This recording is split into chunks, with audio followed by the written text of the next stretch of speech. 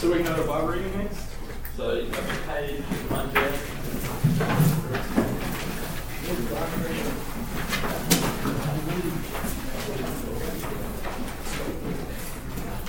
I'm Jake. I'm studying engineering.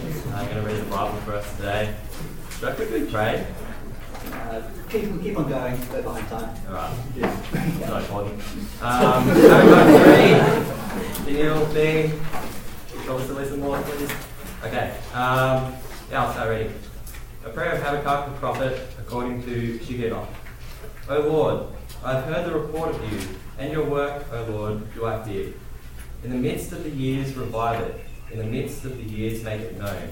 In wrath, remember mercy. God came from Teman, and the Holy One from Mount Paran. His splendor covered the heavens and the earth was full of his praise. His brightness was like the light. Rays flashed from his hand, and there he bowed his power.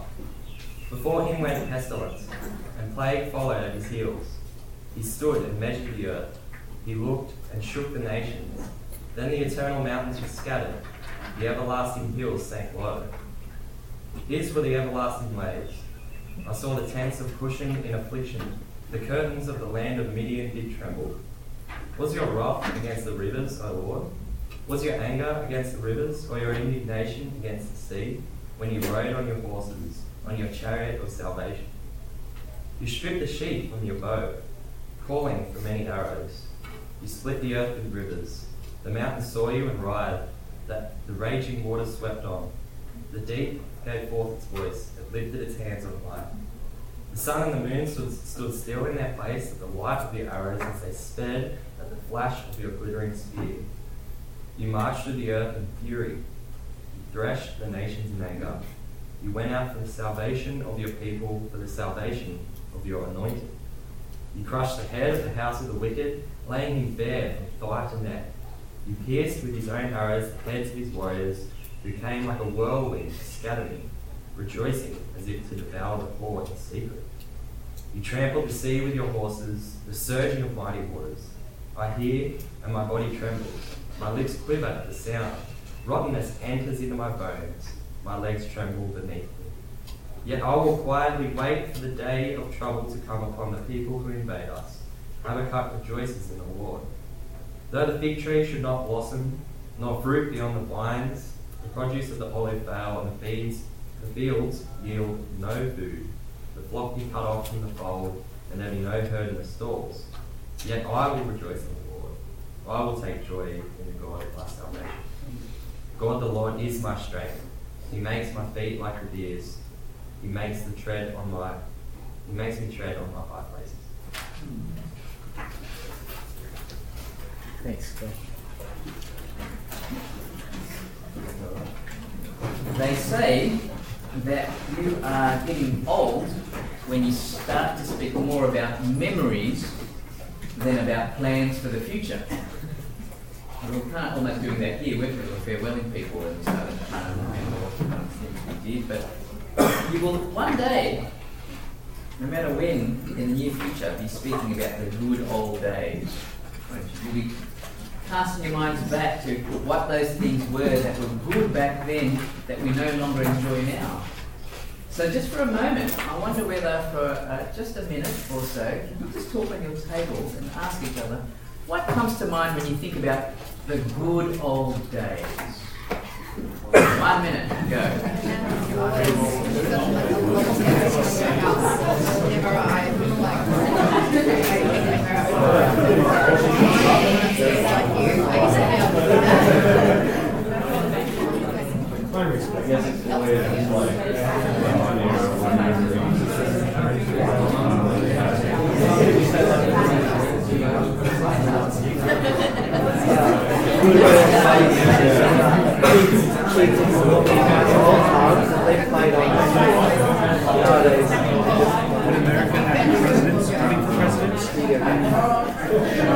Okay, I'm sure that's enough. You have lots of good old days. Why don't we share just a little bit? How about we go for a table in the back corner over there? Yeah, Mitch is pointing to Owen. What are the good old days that you remember? Cheese TV. Hey, that's great. Other over here. Anywhere. How about Lachlan's table over there? Josh. Well, I was said back in the days when I could sleep lots and didn't have to worry about uni work. Yeah, right. So sleeping like the good old days. So that doesn't happen now. You don't sleep. Somewhat. Okay, all right. Yeah, you're a different kind of uni student to Yep. One more from our sister's table over here. Good old days.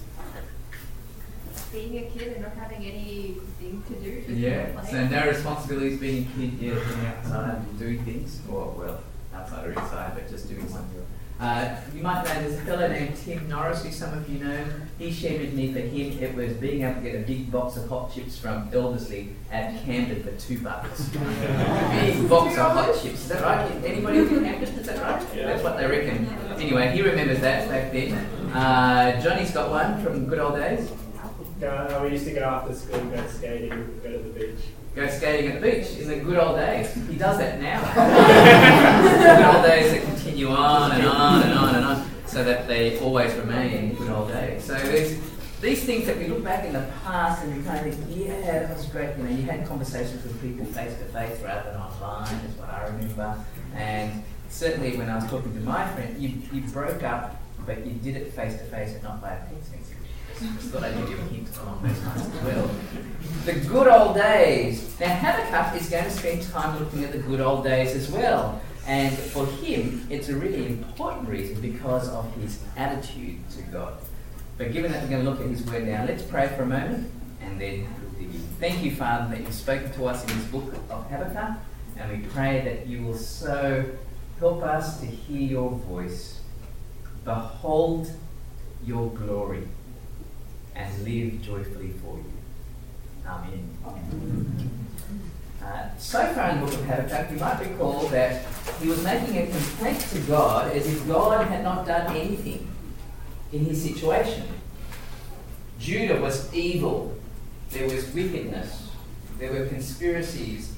The law of God was paralyzed. He cries up to God saying, why don't you do something about it? God says, yeah, I am doing something about it. I'm raising up an evil nation, the Babylonian nation, the Chaldeans as they were called. And the Babylonian nation was so bad that they were idolaters themselves. They were wicked people themselves. And so Habakkuk complains, says, God, how can you choose them? We're not on the rails, as it were, but neither are they. In fact, they're far, far worse. So I'm going to actually sit here and wait for an answer. God gives him an answer. He says, I am going to punish Babylon. Don't worry about them. They're proud, but I'm going to punish them. And I'm not going to only just punish them, I'm going to punish every wicked person in this world. Then Habakkuk decides you better pray about that. That's what chapter 3 is all about, right? It's his prayer. So it begins there in verse 1, which most people don't quite get, so we'll go to verse 2. And have a look there at verse 2. Why don't I get someone... Could I ask you to read verse 2 for us? Sure. Everybody listen carefully. O Lord, I have heard the report of you and your work. O Lord, do I fear? In the midst of the years, revive it. In the midst of the years, make it known. In wrath, remember mercy. Thank you. Now, for a minute, what is Habakkuk praying here? Just in verse 2, what is he asking God to do?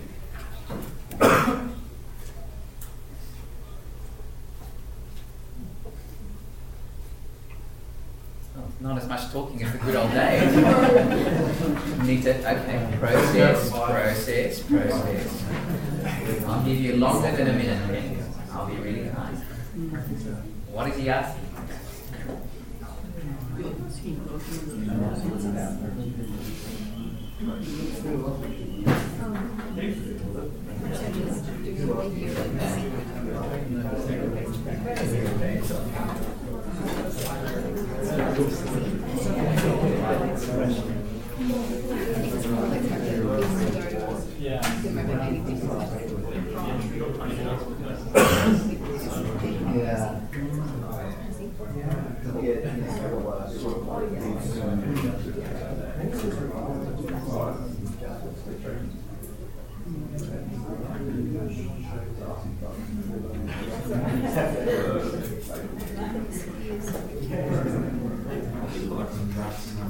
Maybe you reported you to provide the reported years, provide. I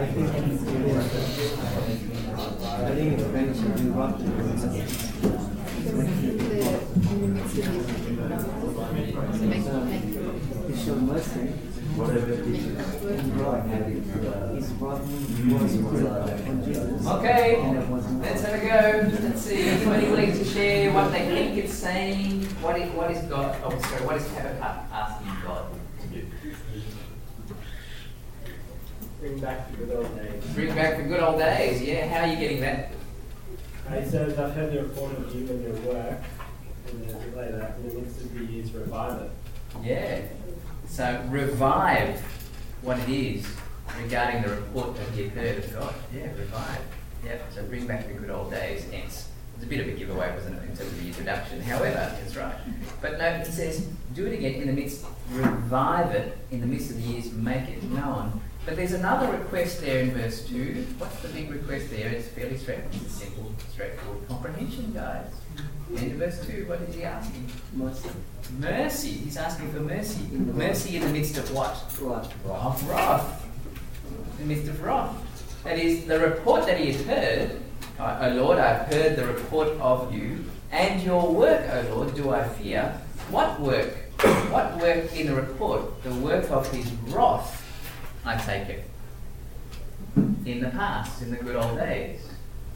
But in the midst of your wrath, remember mercy. In the midst of your wrath, remember mercy. That's what he's pleading with God as he remembers the good old days. Now, the good old days was mentioned there, but we're just going to look from verses 3 to about 11, 3 to 11. He looks at the good old days, and these are events in the Old Testament that are alluded to in some way, shape or form. And I wonder whether at your tables now, I'm going to give you just a couple more minutes, just to see what events are alluded to that you can pick up in verses 3 through to 11. Is that alright? So obviously it means that someone's got to read. Oh, no, you read it in silence. I'm going to give you in silence, right? You can think on your own just for a moment. And then I'm going to read it in silence too. And then I'm going to point out when you can start thinking about it. What events in the Old Testament?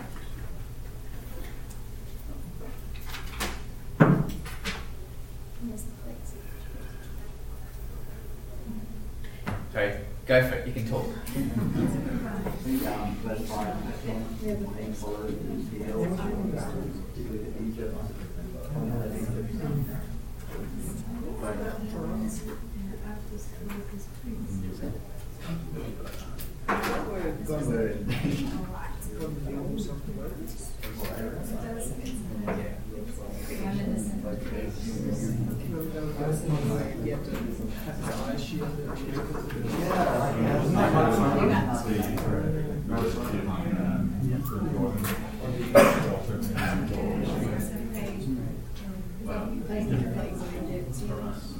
Like there's another name about horror. In 3 and 4, it seemed like it could be like it was.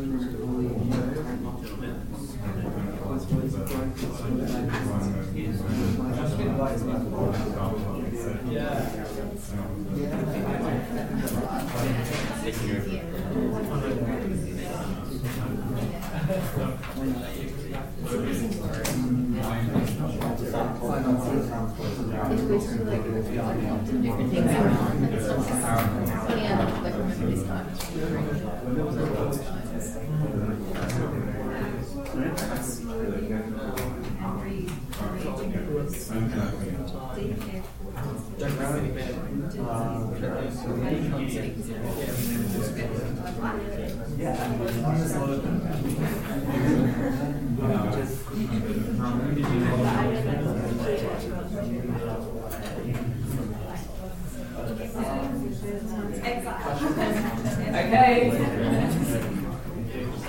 Anybody? Any thoughts? What verses refer to what possible things in the Old Testament?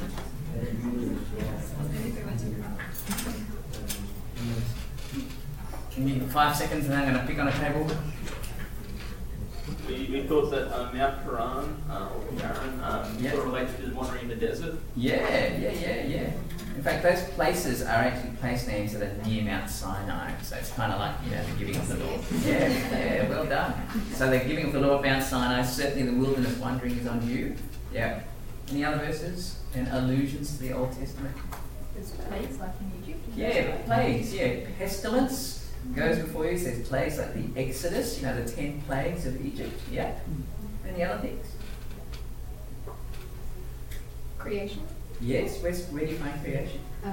Verse 4, his brightness is like a light rays flash from his Yeah, hand. and there he veiled his power. It could be alluding back to Genesis chapter 1. Let there be light, and there was light. Yeah, power, right? Sorry, yeah. Any other things? What about verse 7? Cushan in affliction, Midian, do you tremble? Any memories of that? The Cushites, the Midianites. How about the Midianites? They ring a bell anywhere with anybody? With who, sorry? Judges. Judges, yes. You remember which judge was involved with the Midianites? Gideon, exactly. You remember Gideon? He was the scaredy cat, Gideon. And he actually put out a fleece. Remember that? And he put out a fleece to say, okay, God, I know you told me to go fight the Midianites, but if it's going to have dew everywhere else and not on the fleece, then I'll know it's you. And then God does it. Oh, okay, let's do it the other way around. And we have to dew on the fleece and not everywhere else, and God does it. Okay. So it's a scaredy cat, right? But he defeated the Midianites with, 770 people, something like that. It was just a really... Sorry? Yeah, and a lot of glass. That's what it is. Class as well. It was just... So he defeated the Midianites, the Cushites. What was their name? Yes, the tents of Cushan, the Cushites, they were defeated by the first judge, Othniel, who was squeaky clean judge compared to the other judges as well. So we go on as well. And anybody remember anything about verse 11, where the sun and moon stood still in their place? Any recollection of that? Yeah. Moses holding up both hands. Yeah. The sun being kept up. Yes, and someone had to hold his hand up, didn't they? Yes. And also in Joshua chapter 10, where Joshua does that too. Well, he doesn't actually hold up his hand or the rest of it. He just asks God to actually keep the sun still and the moon still while they defeat the alliance of kings that were actually going against Israel at the time. So God made time stood still.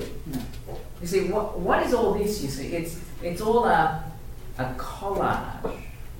All these images that are brought together regarding what God has done in the past. Right?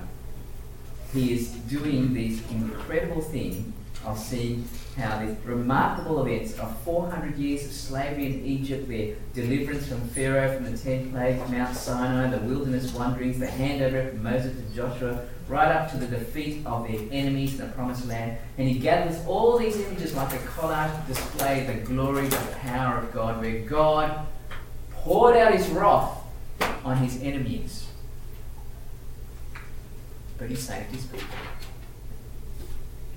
And as he remembers all these injustices of his present time, Habakkuk says in verse 16, have a look at verse 16 and following, verse 16, I hear and my body trembles.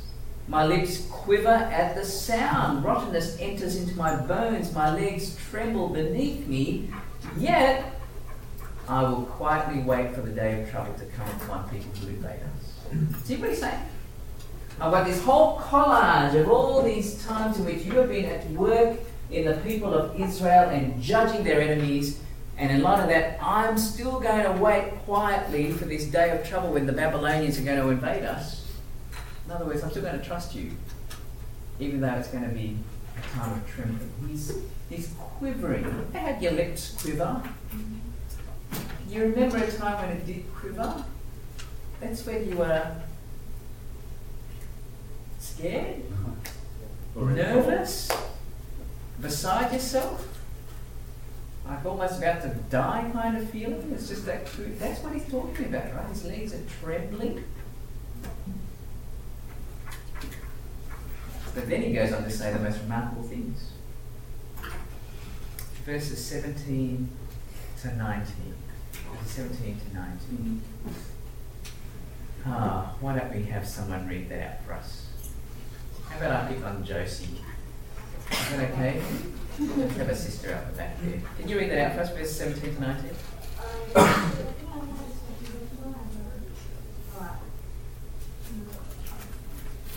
It's in the sheet if you haven't. So the fig tree does not bud, and there are no grapes in the vine. So the old crop fails, and the fields produce no fruit. There are no sheep in the pen, and no cattle in the store. Therefore I will rejoice in the Lord. I will rejoice in God my Saviour. Yeah, thank you. What's he saying? What's he saying in verse 17 to start off with?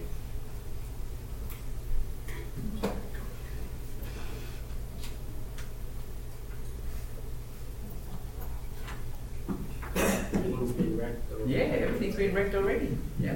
So this is what he's expecting. When the Babylonians come and invade, well, nothing's going to be around, is there? Like the fig tree's not going to blossom, crops will fail, trees will not bear fruit, animals will die.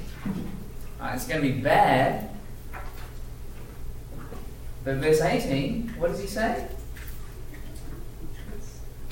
He's just going to rejoice, nevertheless. What kind of bizarre guy is this? He needs a psychiatrist, doesn't he? Everything's going to be bad, but I'm going to rejoice. Why is he going to rejoice? Verses 18 and 19. Why is he going to rejoice? Because God saves. Because God saves. So he's looked back at this collage of all this stuff in the Old Testament to say, this God that I serve, I can trust him. And so I can trust him to do what he says he's going to do in the future, which is to judge not only the people of Judah, who he is the midst of, but also the Babylonians and any other city like Babylon. And so he's going to wait with joy for God to do the right thing. You see? He's going to tremble with joy. His lips are going to quiver, yet those same lips are going to sing with joy. Why? Because of the God that he serves. And through it all, he knows that God will punish evil, God will bring back his justice once and for all, and God's promises are trustworthy, and he will do what is right. But he's going to wait with joy. He's going to wait with joy. Now, I just want to say a couple of things, and then after that, get us to think a little bit more as well. Habakkuk never lived to see the day of justice when God did bring about the defeat of the Babylonians. But he still waited and waited and waited. And in this very real sense, we too are doing the waiting now. See, God justly poured out all his wrath upon Jesus, remember? In his wrath, though, he remembered mercy. Because in pouring out his wrath upon Jesus, he diverted his wrath away from us, which means that we are the ones who are the beneficiaries of God's mercy. The only place where justice and mercy meet is at the cross of Jesus Christ. Justice is to give us what we deserve. Mercy is to give us what we don't deserve. That doesn't happen in this world outside of the cross of Jesus Christ.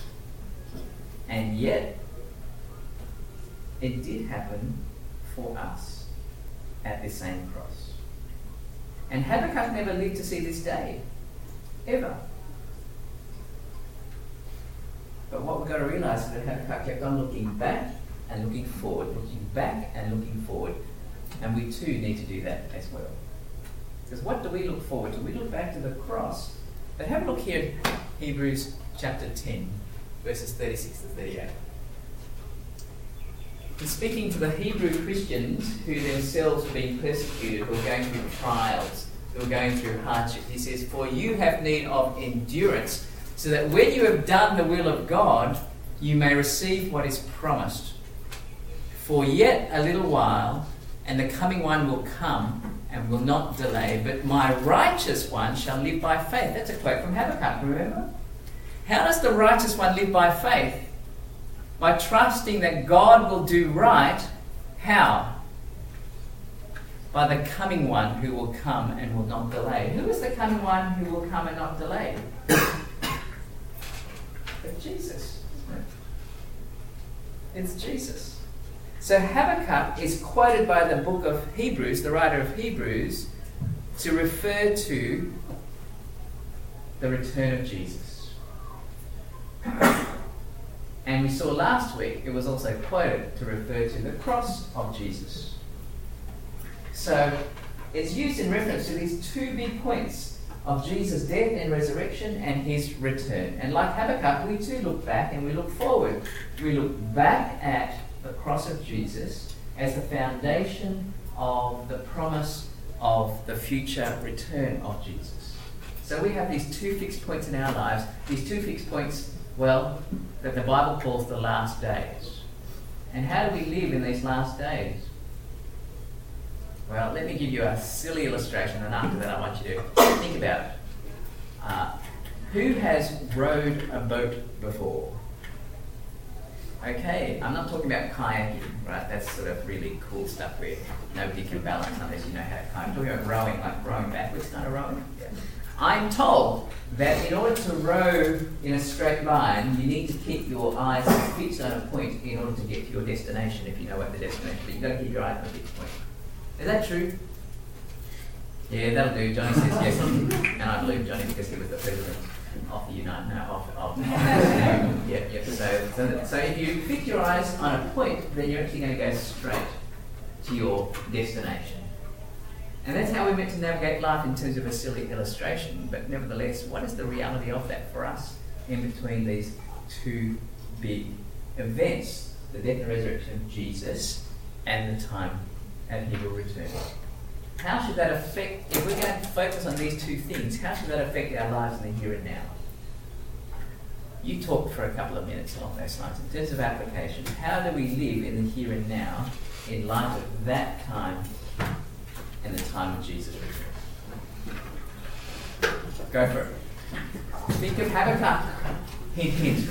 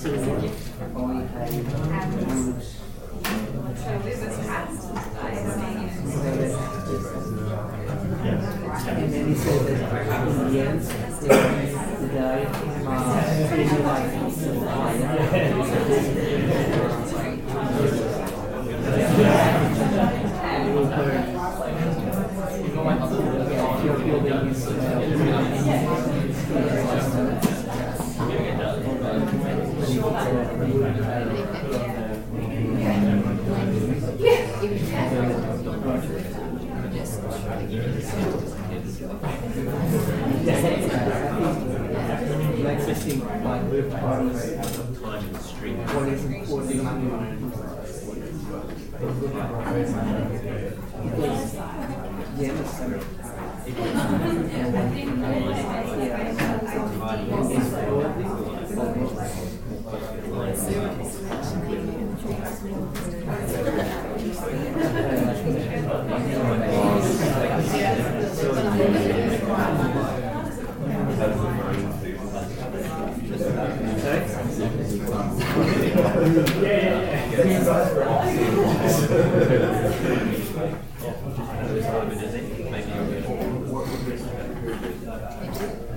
Okay. What do you think? How do we live in light of the death and resurrection of Jesus and his return? In light of hope. Thoughts?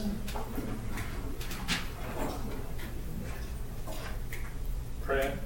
Prayer? Just like Habakkuk, where he's Yeah. relationship with God, constantly wrestling with his ideas, talking to God, being honest and open. Yeah, being honest and open with God, especially in times of trial and when things are going wrong in the world. So imagine if you're on the Gold Coast, one of your family members has just died from that accident, which is a tragedy. What do you do? Do you give up on God?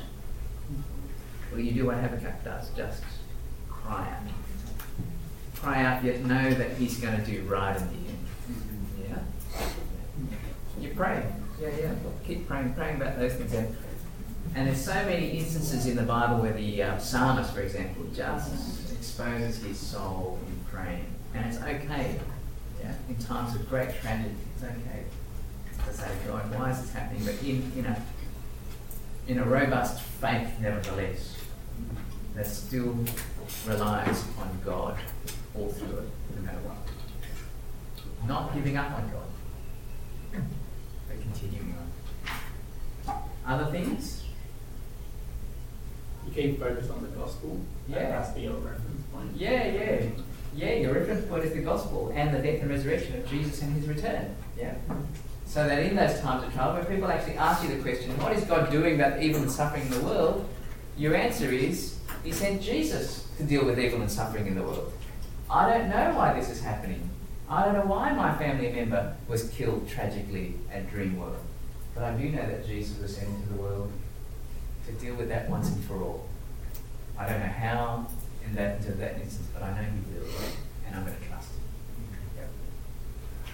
We keep encouraging and stirring up one another to do things that are worthy and have value when the day comes.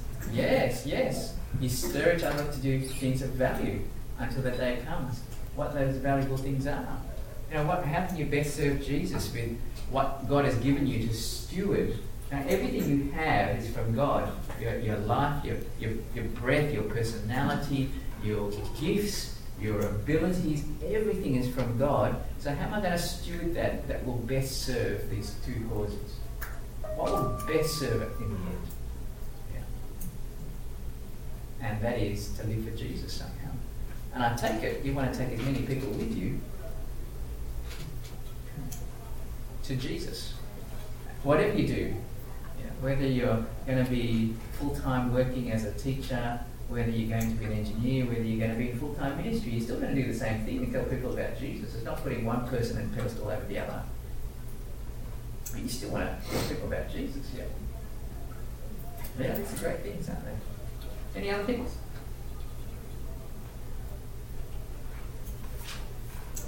In one sense, you can't only like those who have a terminal illness. Like your destination is always at the forefront. You're always thinking about, that's us. You're always thinking about the be with Jesus. Yes, those two things. Yeah, I heard of a lady who, incredible, Ray Galea, who's an amazing preacher, Maltese background, has these Mediterranean people in his congregation amongst others, but he said there was one lady who actually, as he was burying her husband, she cried out at the gravesite, I'm so jealous. And to stop her from wanting to jump into the grave. It was kind of weird, right? But the point was still right. She knows that he's in a better place in the end. And this world really is horrible. But we live in the light of his return. And we can live with joy inside, deep, deep joy. This is not a superficial I'm H-A-P-P-Y, I'm H-E-P-P-Y, I know I am, and I'm not really H-A-P-P-Y, not that kind of stuff. But really a joy that is so deep because of knowing that Jesus has met my deepest needs and he's going to come and he's going to make things right. And I know he's going to do that because Jesus has died for us. Faith means living with joy.